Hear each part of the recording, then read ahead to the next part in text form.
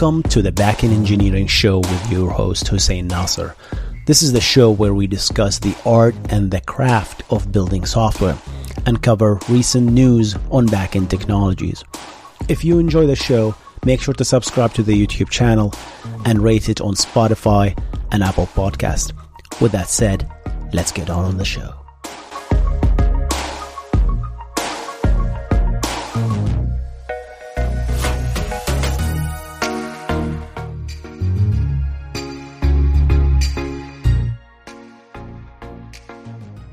So much news, so little time.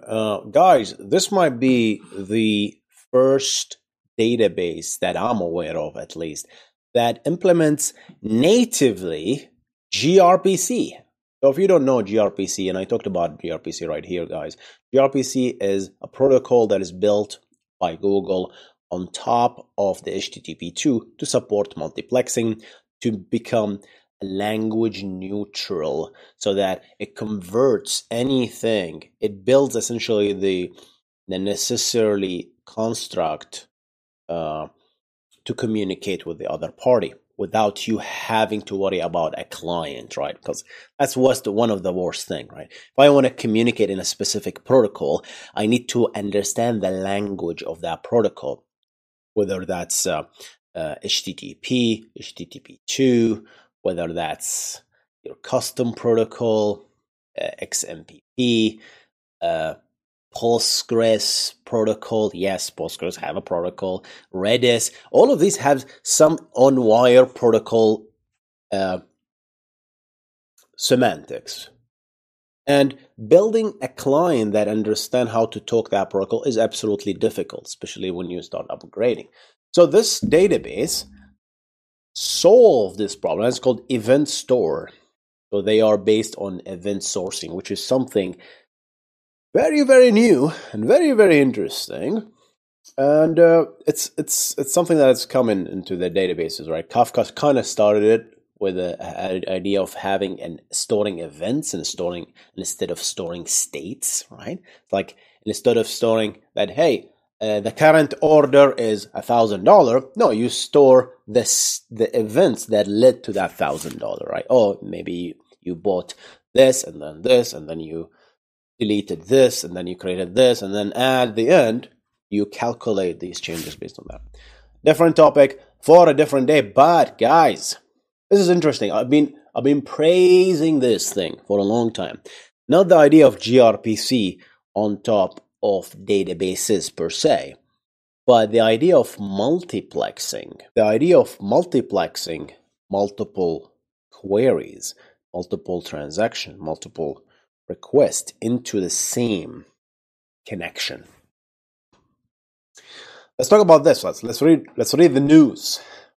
The core product now includes gRPC as the default communication protocol to EventStoreDB for both client-server and server-server communication for this case. In addition to existing client Java and .NET, they are adding Node.js, Go, Rust, and Haskell. And now it's very easy, right?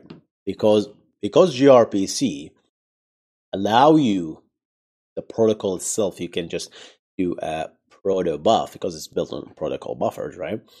You can just create a proto file and compile that proto file into a language that has essentially the necessary structures to talk in that proto format, which is very, very powerful. EventStoreDB is framework independent. That's their selling point now, right? They're selling it. They said, hey, any language you want, you can talk to our database. You don't have to worry about installing specific libraries or worrying about upgrading that thing. They just embrace gRPC. Very, very interesting. They have versioning numbering strategy. So if you want to do optimistic concurrency control, that's very interesting. The addition of gRPC support is undoubtedly the most fundamental change to the core platform. By making it the default network communication for both client-server and server-server communication. When I say server-server, that means between the clusters that they have, event source, the database itself, they talk in gRPC. Very, very powerful, guys. Because They don't mention this at all in this article, but one of the most powerful thing in gRPC is multiplexing. This has significantly expanded the possibility of extending the platform, especially for multi-language support. So that's what they focus on. Oh, multi-language. No mention of beautiful multiplexing. Okay.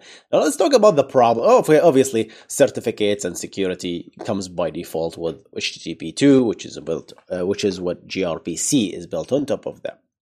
They talk about these, which is a very good step. But what I want to talk about here is, guys, the idea of having gRPC as a protocol in the back end, specifically with your databases. What problems do we have today, guys? What problems do we have today? All right, guys. So what problem do we have today? If I have a beautiful database here, and excuse my terrible drawing here. So I have a database here, and I have a backend application, right? That's my backend application. Could be Node, could be anything else, could be Go, right? And then client here, your beautiful client sits here, and then makes a request. And you have another client here, right? That makes a request, and then you have another client here, and that makes a request. Boof, right? So all these requests from different clients need to come to Node, and Node on the back end will, if necessary, talk to the database, right? So a naive implementation will be to establish, for each client, establish a dedicated connection, right? TCP connection on the back end between Node and the database. That does not scale, right? That does not scale at all, because what if you have 1,000 users? You're going to create 1,000 database connections. That's just dumb, right? So what do? We invented the idea of connection pooling. So we said, okay, let's create one connection, 3, 4, 7, 10, 20. And then we're going to call it a pool. This is a pool of connections. So if you, as a client, made a request to Node, I'm going to reserve one connection, execute the query, and get back a result, right? And then return that connection back to the pool, right? And if all of the connections are busy, those clients have to wait. You might say, Hussein, why are we doing this? Why can't we use one connection for everything? Let's just execute all of them. Bad idea. I talked about why nobody should do this. And here's why. It could be very dangerous to use a single connection for multiple clients, because the order and the head of line blocking that the database to the database, this single connection belongs to one client, which is Node.js, if you have one connection, right? But now you're using it to simulate multiple clients, right? So now if you get, how does Node know that, oh, if I get a response from the first query, that belongs to the first client, and if I get a second, it belongs to the second?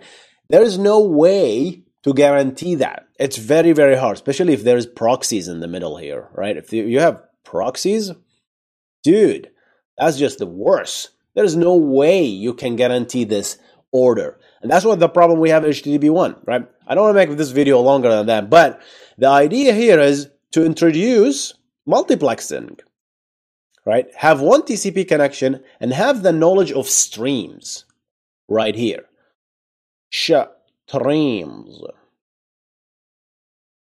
If you have a stream like HTTP2, that's how HTTP2 solved the problem of, you can just have a stream for every database connection, and all of a sudden you have access to a dedicated channel that can be reserved for each client. And that's what those guys did. Now, I don't want to make this any complicated than that, but here's the thing about EventStore. So when I talked about a stream in gRPC speak is a channel that belongs to that same TCP connection. And you can have, I think, up to 200 streams per gRPC connection, right? And those are HTTP2 streams. And you have low-level access to them. The problem here that I don't understand in this doc, which is very, very lacking, in my opinion, it's very, very shallow, right? It's not... Scarcity is a really big thing here. They really need to work hard on the doc. They don't explain what a stream is here, because apparently they have this concept of a stream in event sourcing, just like Kafka, right? The idea of stream in event source is very, very overloaded. They talk about streams as if it is a Kafka topic, very similar as a topic. That's why you have to, you can delete a stream, you can write to append to a stream, you can scroll through a stream. But when it comes to gRPC, right? gRPC, guys, also has the idea of streams, and they have nothing to do with the streams in the database that they are discussing. So it'll be challenging. That's my limit. That's the criticism that I have for EventStoreDB, and I think they're gonna struggle in explaining the difference between these two abstractions, because gRPC has stream, and now the databases also have stream, which has it's a persistent model, has nothing to do with the actual streams that are in gRPC. I'm very, very concerned when it comes to that, and because remember, guys, the database was built for two-tier architecture. That's what we originally built it for. We built it for a client that connects directly to their database and queries ad hoc information or does something and then process this information directly. But when we move to a three-tier architecture with a web server in the middle, now we have a client, which is a web server, a front end, that talks to a backend, which is the database. But guess what? It's not the main client. There are other clients that made this request. And we have the same thing with microservices, exactly the same thing, right? So now we needed another layer that kind of discriminate against those different clients that are making that request to the backend, the web server, right? And we came up with the pooling idea, which is awesome, which is working, but that's extremely expensive. We have so many connections that open, closing, and all that stuff. All right, guys, and still we need to build a database that supports natively a multiplexing protocol. All right, I'm gonna wait for it, and eventually I really need to sit down and just do the work. Right, I'm really, really excited about this, guys. And guys, what do you think about this? gRPC, are you using gRPC? Are you using Event Store? Let us know, because I don't know anything about event sourcing. Very, very little. So I'm going to leave the question back to you, and I'm going to see you in the next one. You guys stay awesome. Goodbye.